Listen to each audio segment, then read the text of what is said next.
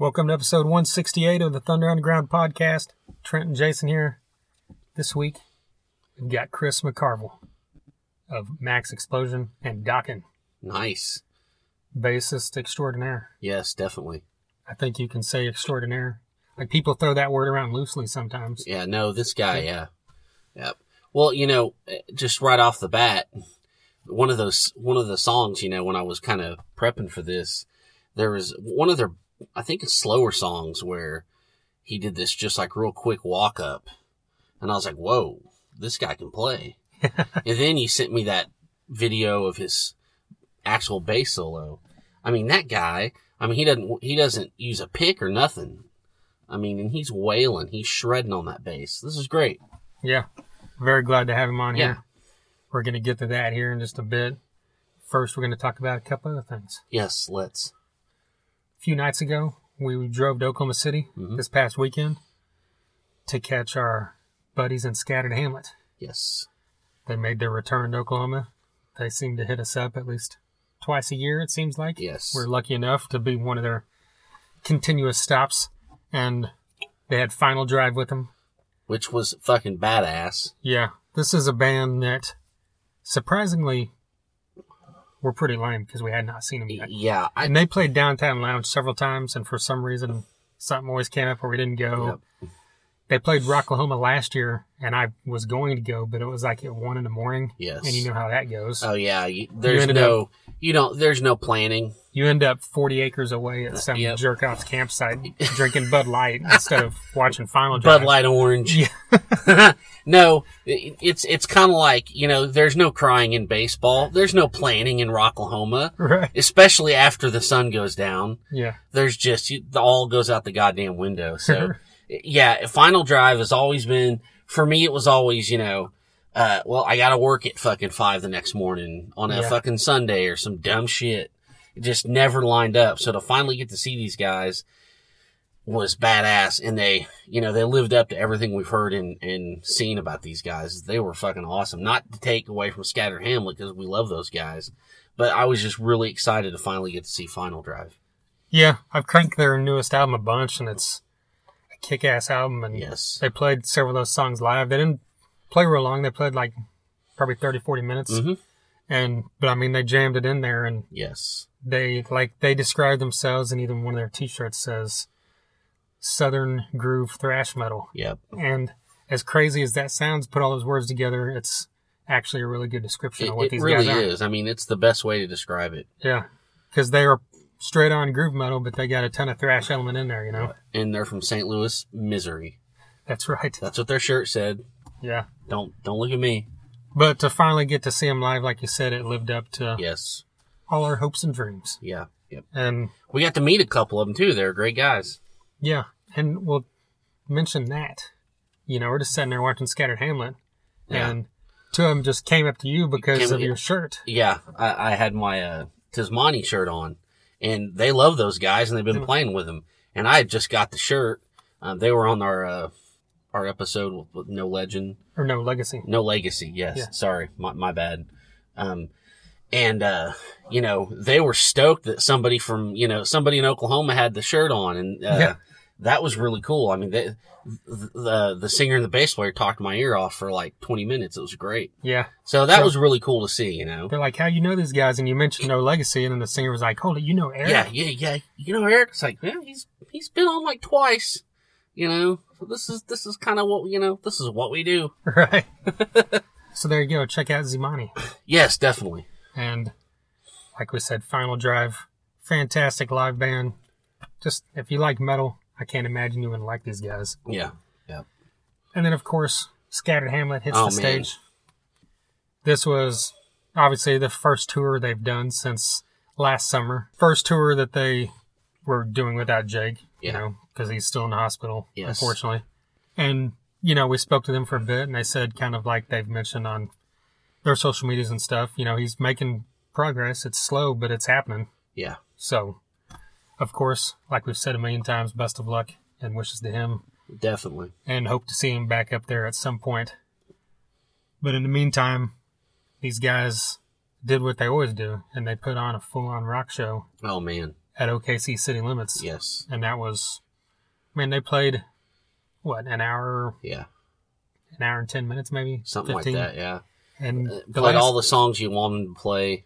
Yeah, the last couple of times we saw them, they stuck pretty much to Swamp Rebel Machine, and then they played Shelter. Yeah. And maybe Powder Kegs and Gasoline or something. But this time they played both those, and they played Hillbilly Harmony, and it seemed like they played one or two other older songs. And, because they've been out on Swamp Rebel Machine now for well over a year. Yeah. And which is a fantastic album. Oh, man, it's so good. It made our top list of last year. Of course. So go back and check that thing out if you never have. But, yeah, just these guys command the stage. Adam Newell is a constant tearing that guitar up. I mean, talk about... It's the perfect combination of, good, meaty, classic, traditional rock guitar solo and just like a shredder. I mean, it's awesome. He's perfect at that. And he plays the blues like Adam Judd said. Yes, he does. He definitely does. You got to bend those strings. If while you're busy learning how to play 1,000,000 notes a minute, the dudes that are bending the strings are stealing your women. That's right. And that's the fucking truth. If anyone knows that, it's Adam Judd. That's right. Damn right. But yeah, Adam, Rich, and Adam, these three guys, we've had these guys on the podcast 4 times now. Oh, yeah. And hopefully we'll again here soon. Can't say enough good things about their live show. They're just the consummate live band. Just one of those bands that, I could go see them 7 days a week and you'd never get bored with it. Never. Hopefully one day we can. Right. They'll just be the house band in Tulsa, Oklahoma. Well, we want to talk about Blackstone Cherry. Let's do it. Let's get into this. Changing a little tune here, but not really because you just mentioned the blues. Yes. And Blackstone Cherry's new album came out just this past Friday. Sure Family did. Tree. And no, it's not a Zach Brown album, but hey, it could be the way it sounds. I don't know about that, Trent. You're reaching on that one. That kind of shows me your personal feelings about the record. You thought I was going to talk shit about this record. No, I know. But I'm not going to talk shit. I mean, I love this band. No. And you're not either. No, we both love this band. Yes. So they're one of those bands that we've loved long enough that they can stray and it's not going to make us mad. I'm sure there's probably bros out there that are sad that there's no, dance girl or blaming on the boom boom on here. Yeah, they're they're sitting there with their Affliction shirts and their Monster Energy getting pissed off. Right. But they put out this EP.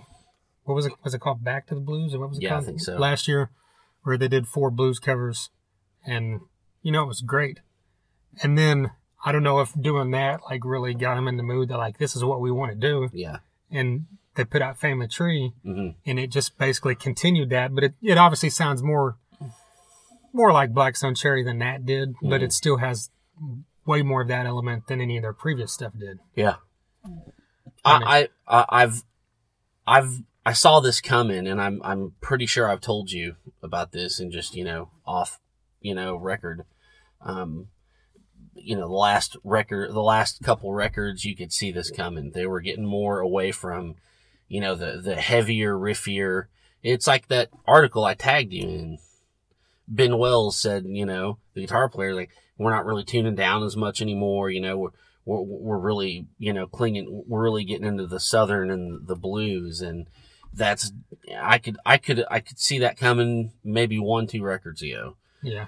And I think, and also, they've been out on country tours, opening up for bro country bands and stuff. Oh, that's right. And in a way, I have so much disdain for that kind of music, but in a way, I fucking understand that move to do that. Yeah. It makes sense in a way. And, they've really clung on to the Southern and to the classic kind of rock stuff. And it feels like it sucks in a way because I love all the heavy stuff, the riffier stuff. But at the same time, I like that because it just didn't seem like it was working, in the mainstream, they were, they could go to England and headline arenas. Right. But they were coming here and people were still trying to lump him in with the radio rock bands and make him open them for goddamn Nickelback and shit. And it just, I don't know. It just, I don't know.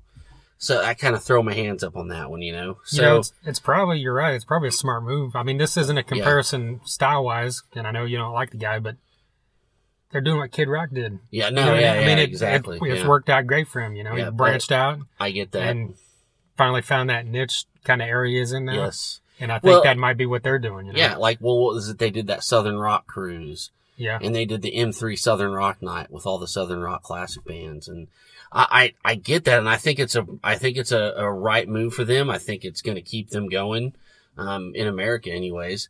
You know, the UK, you know, they get it because they're not fucking morons. But, you know, and they know what, you know, good rock and roll is. And plus a lot of bluesy stuff thrives over there too. Yes, that's what I'm saying, really, you know. That's why like Jared James Nichols can go over there or whatever, but that's a whole other, we get off on the tangent there. But like you said, they're now in a position, well, they kind of always have been, where they could go open for Five Finger Death Punch or Nickelback, and then they could go open for a bro country band, and they could go open for Skinner or Molly Hatchet, you know, and then they could go open for Kid Rock, you know, so it's like, they're in a good position, music-wise. Yeah, I mean, it's, you think about it, you know, in those terms that you just said, you know, love those bands or hate those bands you just listed. When you think about it, it's maybe a little freeing that you have that sound where you can do all that, you know? Yeah. So, you know, whatever keeps them out of a day job, fuck yeah, do it. Right. You know, and I really like how the singer Chris Robertson, check out his Instagram. He's always posting like a 1-minute video of him just wailing on the guitar. Yeah. You know, he's really active on that, and he fucking just shreds. So, yeah, I mean, it's good stuff. Well, you had mentioned that they kind of stepped away from the riffy stuff and went more blues, and you had mentioned that to me beforehand because you got the album early. Yes. And, you know, so I obviously would have heard that if you hadn't told me that, but I went into it knowing that. And I was kind of, you know, a little bummed at the time because, you know, I love that first album. It's still my favorite. You know, I can't deny it, you know, like maybe someday, you know, Rain King, Lonely Train, all that stuff. But at the same time, I love all that other stuff, you know, like from the last album, In My Dreams, or just that kind of more middle of the road bluesy rock stuff. And when this album kicks off, the second track, Burnin', well, I mean, don't skip over the first track because it's great too, but Burnin' is exactly like all those previous, you know, Blackstone Cherry songs that were just fucking great. And I hear this song, and that's literally, this could be like one of their 10 best songs ever. Yeah, oh yeah, definitely. I love, Burnin' is so good. It's got that catchy chorus. I love their little, the solo, the dual guitar interplay. I fucking love that.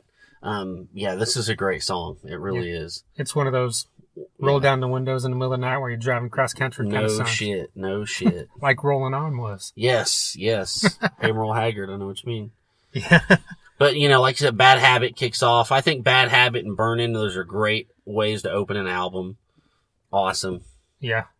Yeah, two of the best tracks on here. And then My Last Breath is a ballad, but they've really mastered the ballad. They really have. Over the last few albums. And they really have. They've seemed to have more, like the last few, like last time had The Rambler, the album before that had All I Really Want. Yeah.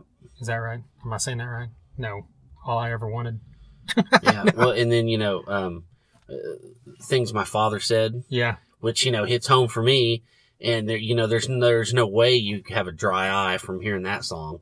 And they do that every album. They've got that. Yeah. And I'm not a ballad guy, but they do those ballads in such a way where you know, you get choked up a little bit. Yeah. You know, My Last Breath. I ain't got fucking kids, but it still makes me choke up, you know? Yeah. Like I want to go find a kid and hug it. Yeah. You know? Okay.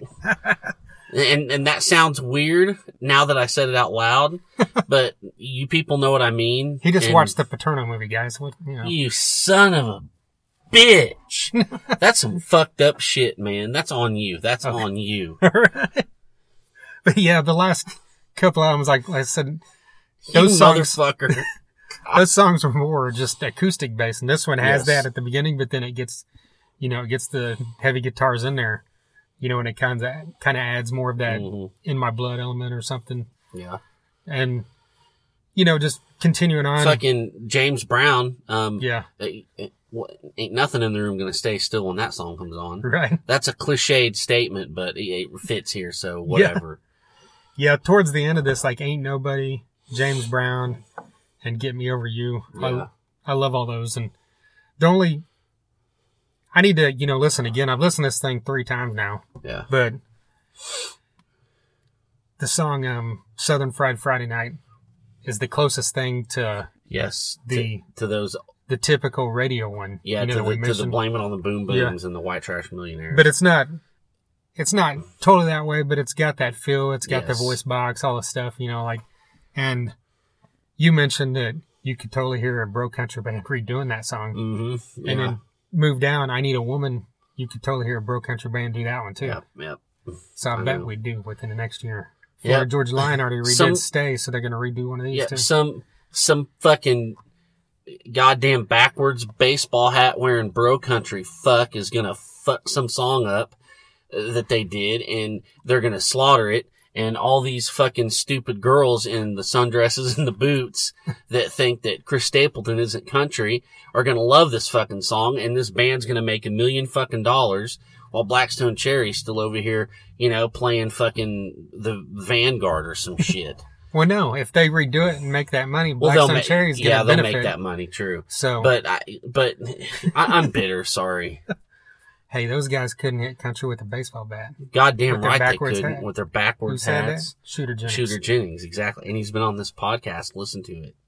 That's my favorite episode of all time, I'll say it. It is. No, it's stellar. But no, so overall, it's not... I gotta say... You gotta mention Dancing in the Rain. That's what I was about to say. We have to talk about that because Warren Haynes is on it and he's fucking badass. Yeah. And that was great. His voice mixed with Chris's worked great. Yeah. But, yeah, overall, it's a great album. If you like Blackstone Cherry, it's not like you're going to dislike it, unless you just liked those aforementioned songs we mentioned or something. But even people that like the heavier Blackstone Cherry stuff surely like this kind of stuff, too. Oh, yeah, definitely. For sure. Yeah. So check it out, Blackstone Cherry Family Tree. All right, let's get into this. Chris McCarvill. Dokken, Maxx Explosion. Listen to this. Yeah, Maxx Explosion is a 3-piece band out of Connecticut. Features Chris along with Jimmy and BJ, who are also in House of Lords. Yes. And Chris was actually in House of Lords for a while. He's not anymore.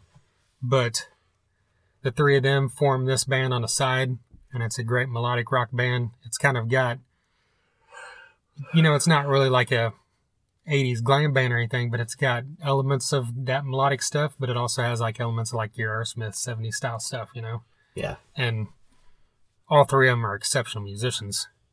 You hear it in all these songs. Oh, man. Hands down, yeah. Like I said, top of the show, this guy can play bass like a motherfucker. Yeah. So get on YouTube and Google Chris McCarvill Demon Wheel. That's the name of that bass solo. It's badass. Yeah, it is. And like we said, he's in Dokken. He's been there for a while. And in this interview, we talk about all this stuff, Maxx Explosion and Dokken, and a lot of other stuff he's got going on. Yeah. That's a good one. So, yeah, let's get into this. Chris McCarvill.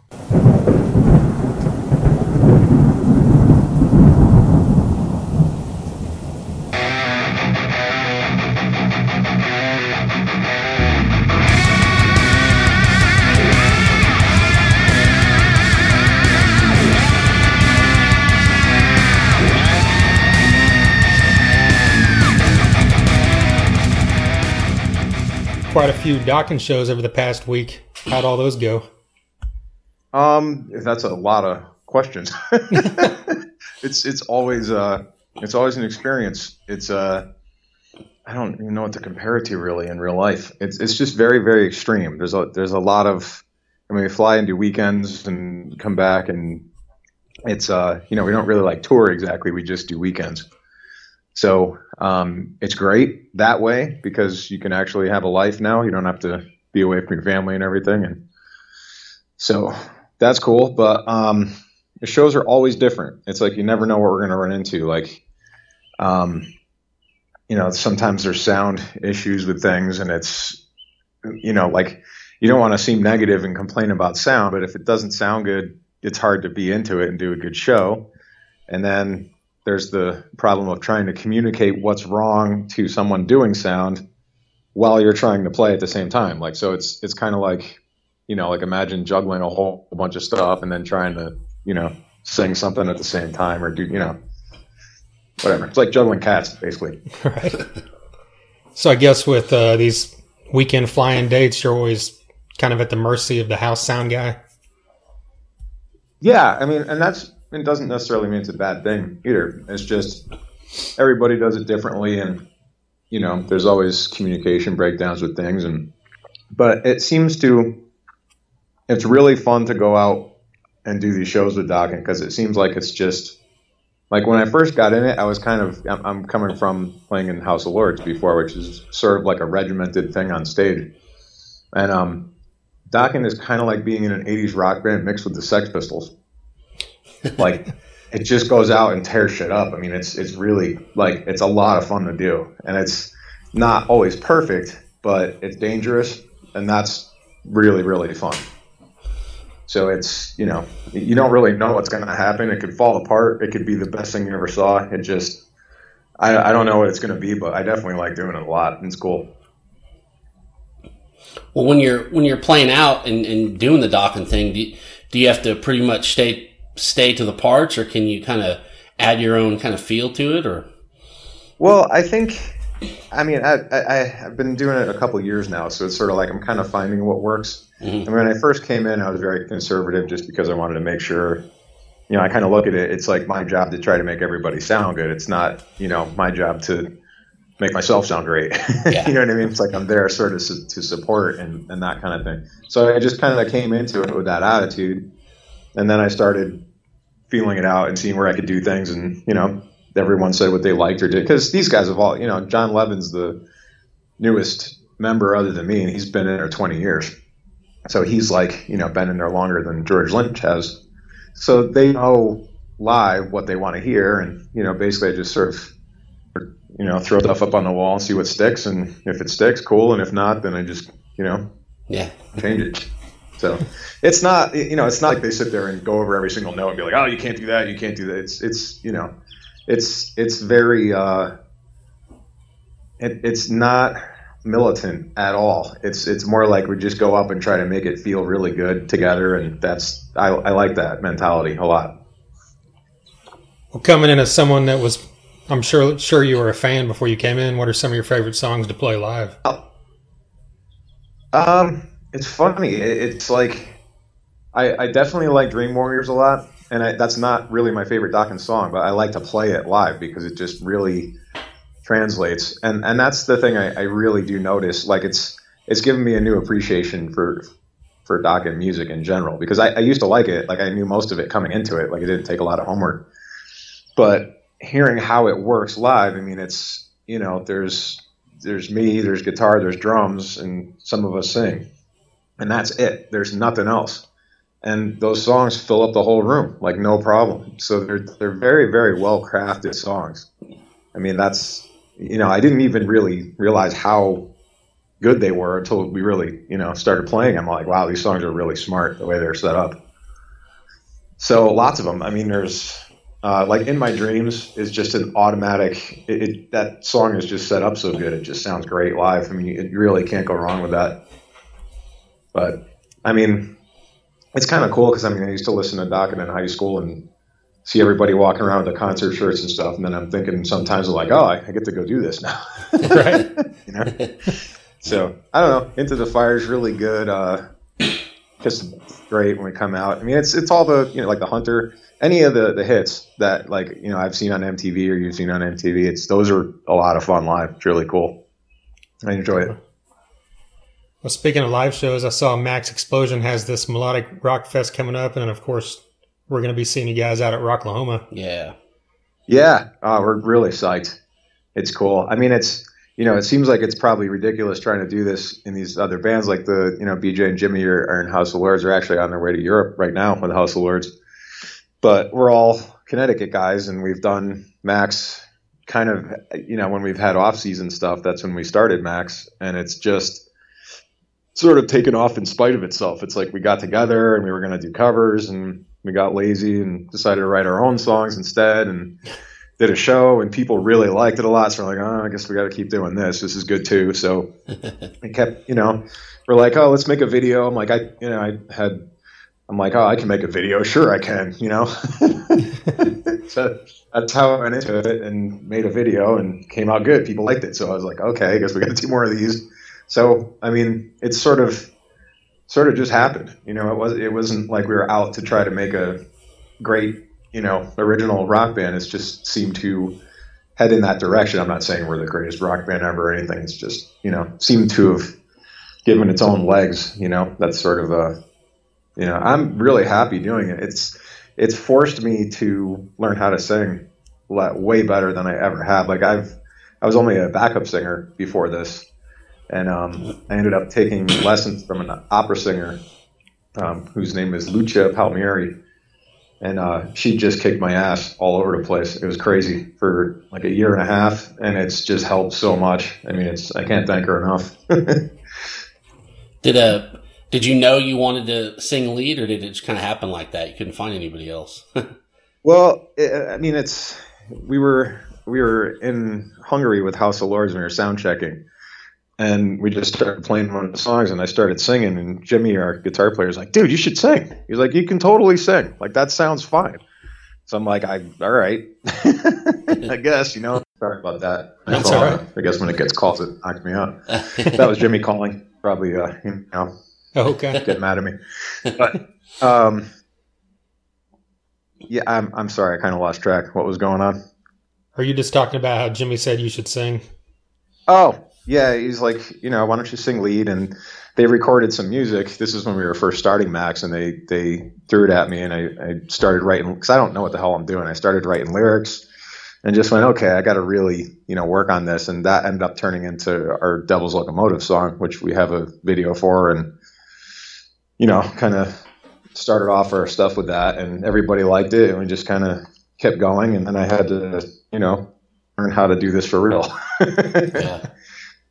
So, but I love it now. I really do. It's almost like I'd much rather sing lead and play bass than just play bass. And I love to play bass. I mean, that's all I've ever wanted to play. So that's kind of a big deal. That was one of my questions, was singing and playing bass at the same time. Is it something, once you started doing it, does it feel natural now? Yeah, it does. I think it's one of those things that people make it harder than it is. It's like you just got to pretend it's not hard to do.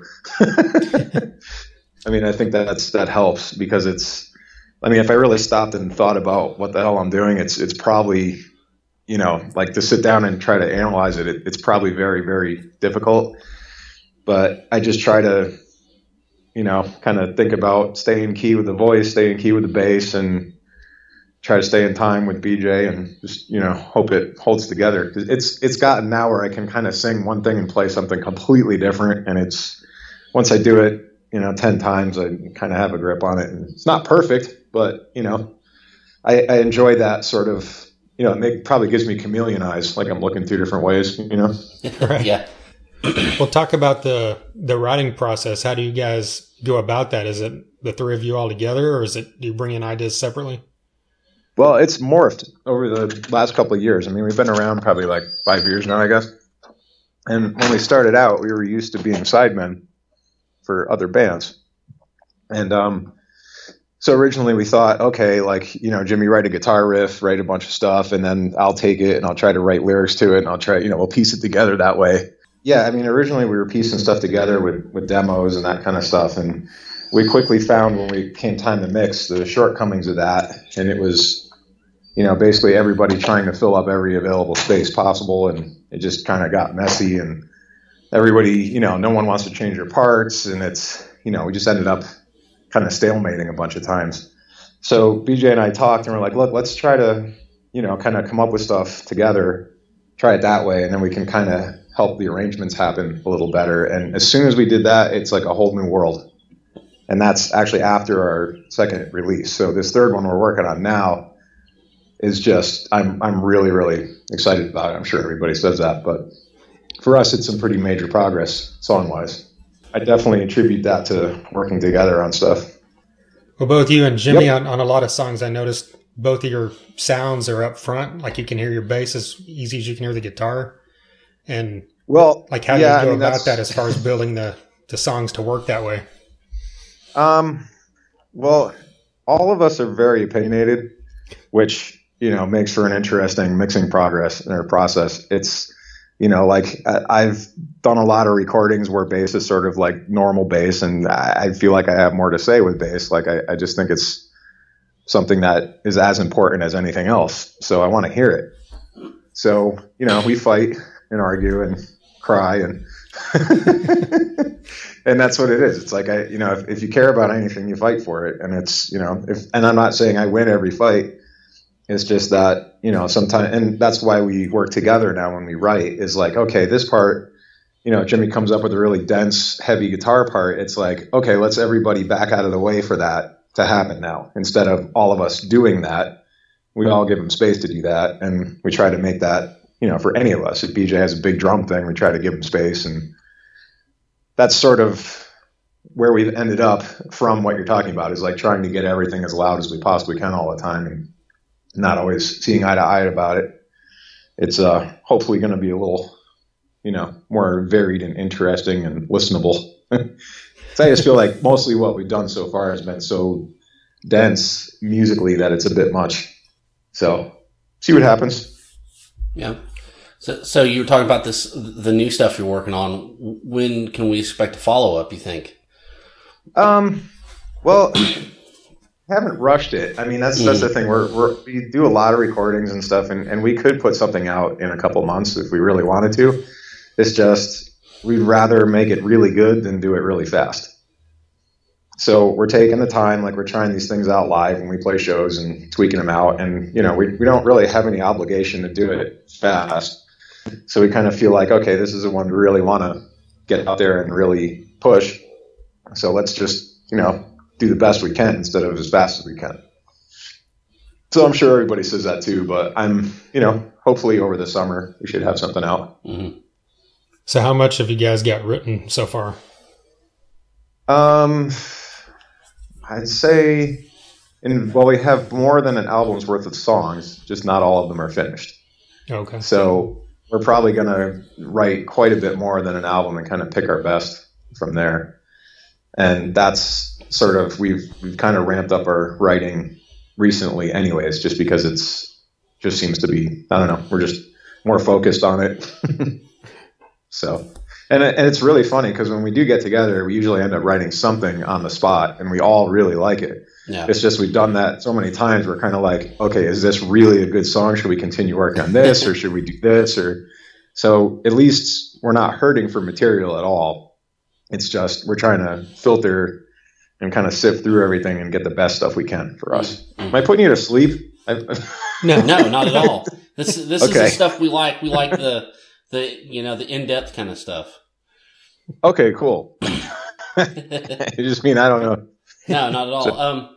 So, a little bit ago you said something about, playing bass is all you ever wanted to do. Why was it bass? I mean, other than guitar or drums, everyone has that kind of story, so. Yeah, I mean, my thing was I grew up around early MTV. That's just how old I am. So I saw all like new wave stuff, and there was a lot of heavy bass music at the time. I mean, it wasn't rock or metal; it was new wave, but it was very loud bass, and it was just like, that was powerful to me. And I used to hold my tape recorder up to the TV, and when I went back and listened to this, once I started playing, I realized everything I was recording was like really heavy bass, like Frankie Goes to Hollywood or Bananarama or anything that had like loud bass. I was really drawn to it. Even Kaja Gugu, those crazy guys. So it seems silly, but I remember taking that stuff to my teacher when I was 12 years old and going, look, I want to play this. And he's like, yeah, but that's a synth. That's not, that's programmed. I'm like, I don't care. That's what I want to sound like, Yeah. So shut up, kid, So, but in learning how to play that stuff, it kind of gave me a head start on what I can do now, I guess. Mm-hmm. So it's sort of like that. And later on, I got into Danny Elfman and like classical orchestration and all the Batman sounding stuff. I mean, I really like that a lot too. So if you take all that stuff and then put it in a rock band, that's sort of where I'm coming from, at least. Yeah, we We watched one of your bass solos on YouTube, and man, you're doing some crazy runs. That was really cool.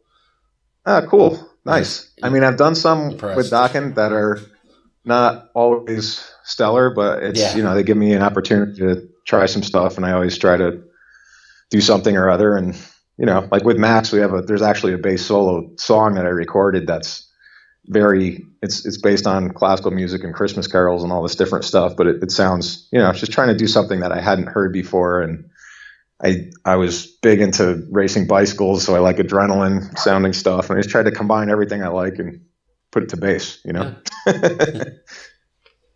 Well, when you mentioned the new wave stuff and the Danny Elfman, what was it that first got you into rock and the harder stuff?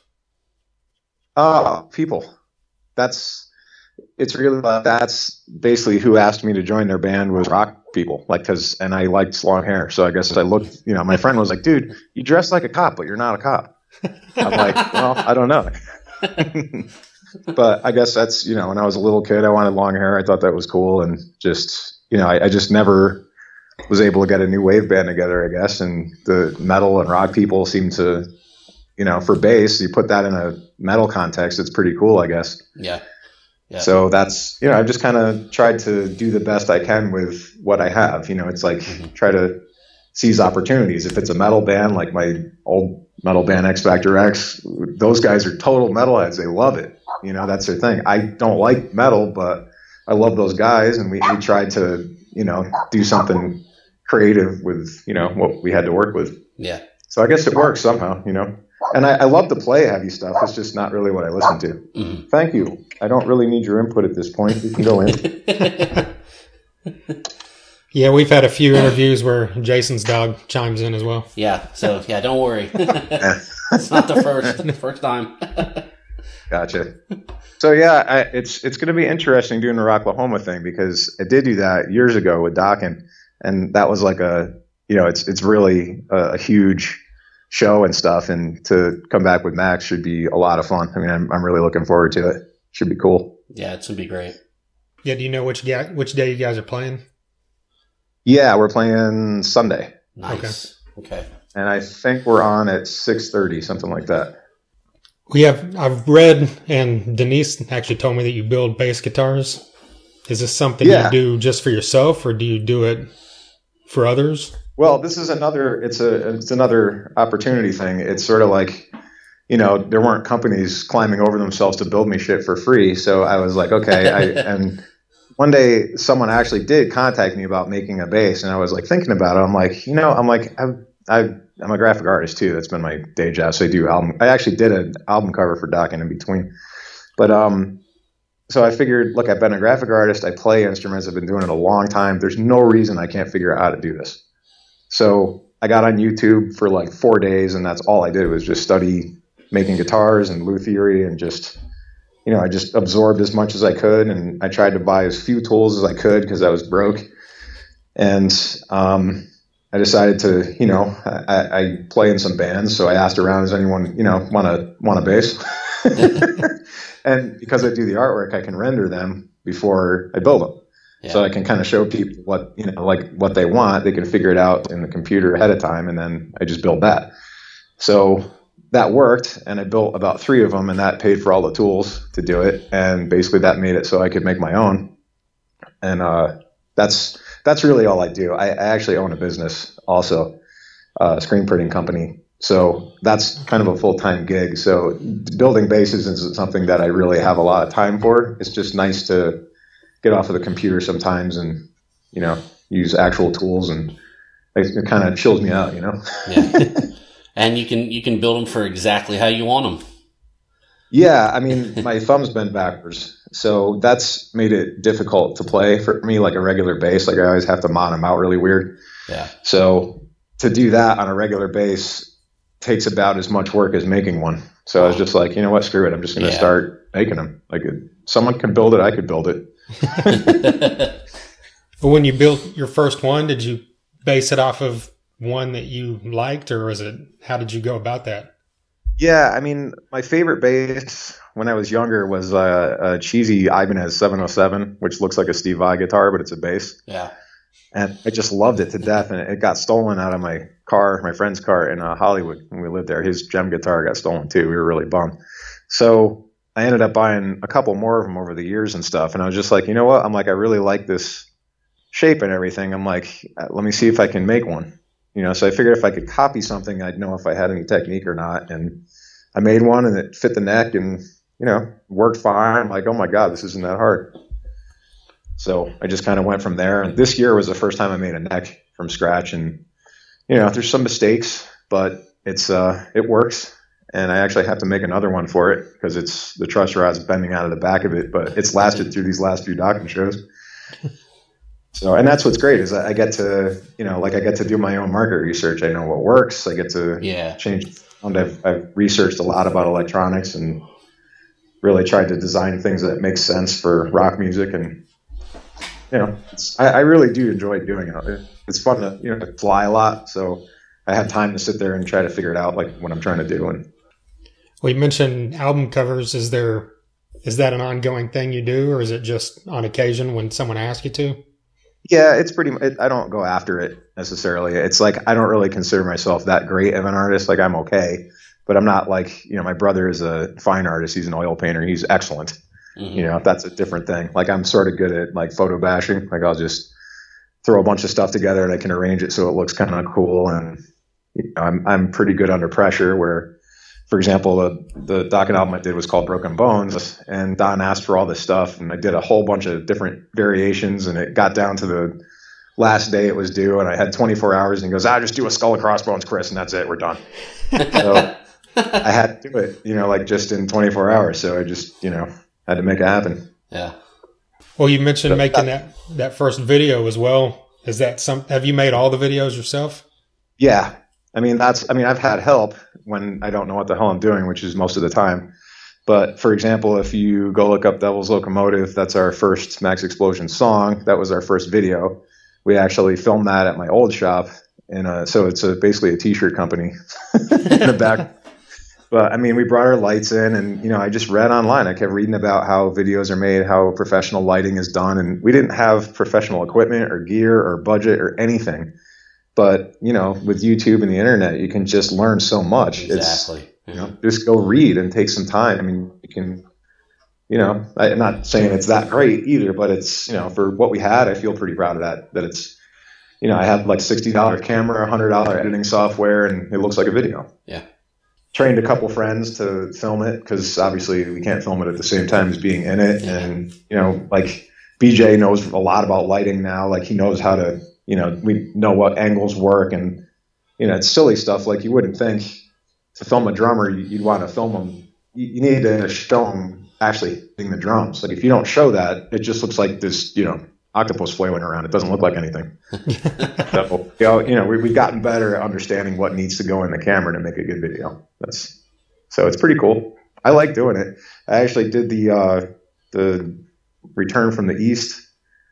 Oh, okay. Dokken original members concert DVD. That took a long time last year because that's 13 songs plus like 45 minutes of backstage stuff, and like basically it's audio from different sources and video from different sources, and just lining everything up and trying to make it as cohesive as possible. And it's some cameras are like low res and some are super high res, and sometimes I didn't have the right files for things, and it just was, it's months and months of work on that thing. Wow. So that's a pretty major learning process for me. So was that the first DVD like that you had done, like concert film, basically? Oh yeah, yep, totally. Don actually saw the Crazy Hot video. That's kind of how I was in Dokken in 2008. We did the Poison Sebastian Bach tour. And that was huge, totally huge. And I'd gotten that gig from a guy that did artwork and licensing for OCC. His name is Jim Paytas, good friend of mine. And he's friends with John Levin. They did some work, and basically, he introduced me to John, basically, and I ended up going on that tour. In the meantime, they got an LA based player because Dokken's LA based, and it's just easier for him that way. But I stayed in touch with Don the whole time. Yeah. So once I started doing videos with Maxx, he called me and he's like, look, how'd you do this video? And I said, well, I filmed it on the phone you're talking to me on. He's like, what?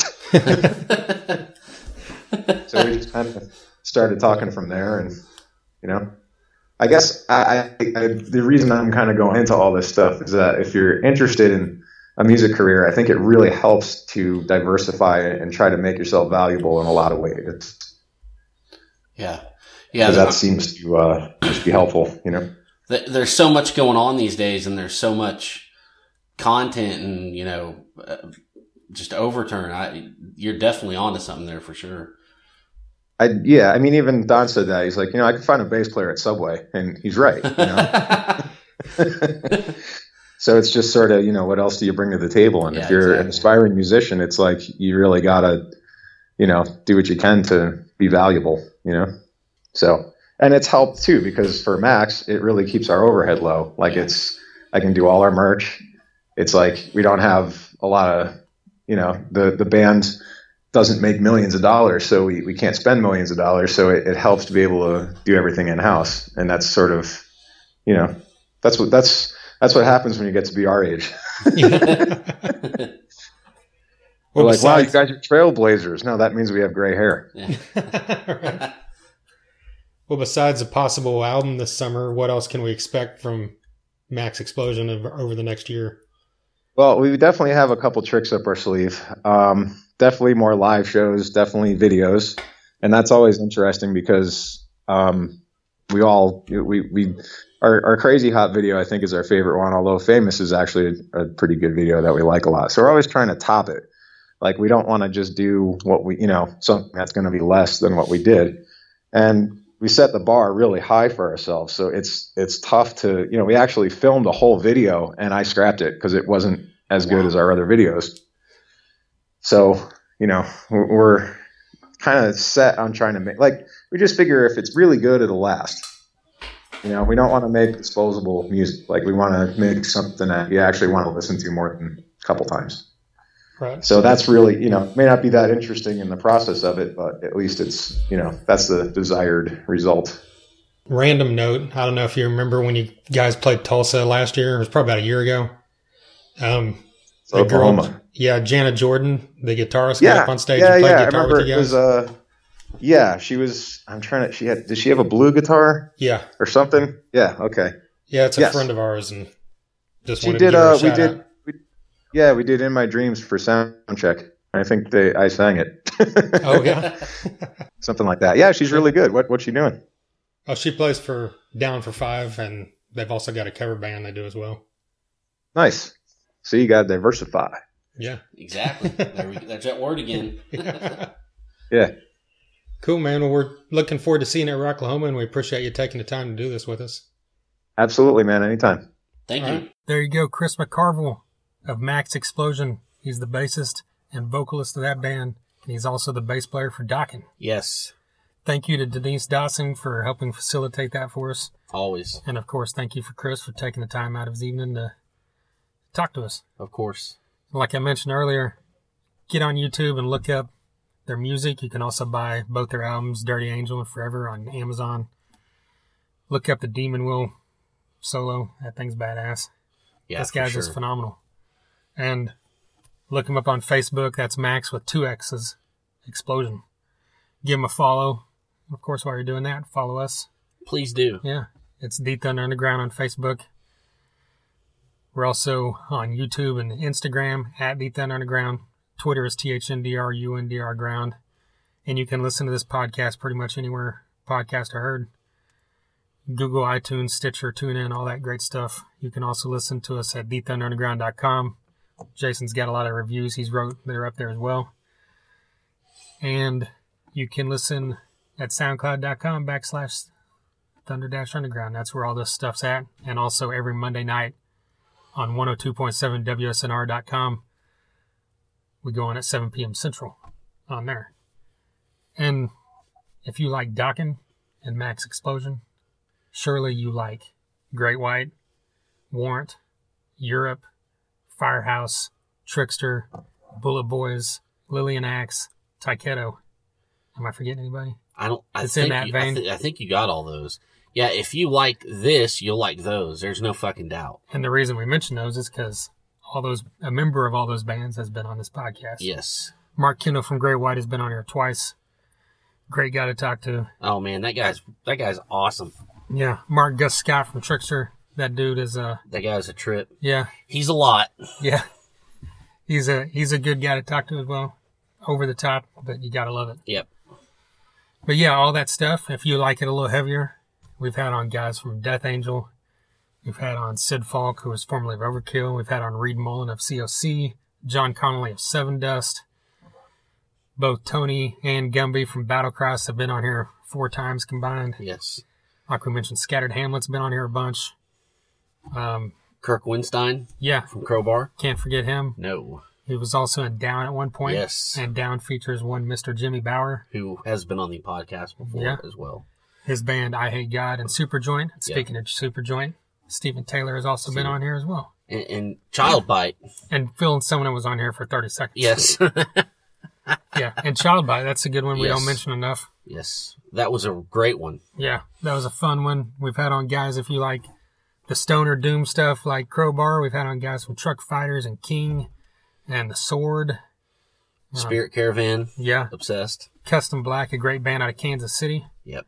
Who, speaking of Custom Black, they were playing at Thunder Underground Fest. That's right, Thunder Underground Fest. Recently announced, October 19th and 20th in Tulsa, Oklahoma at the Shrine. It features Custom Black and 16 other artists. Yes. I don't really want to say them because I don't have the list in front of me and I'll forget someone and feel like an asshole. But, our posters on all the socials, go check it out. It's going to be a great weekend. Can't wait. Yeah. I know it's kind of far a ways off, but we just want to start talking about it now. It's going to be fun. Yeah, put it on your calendar.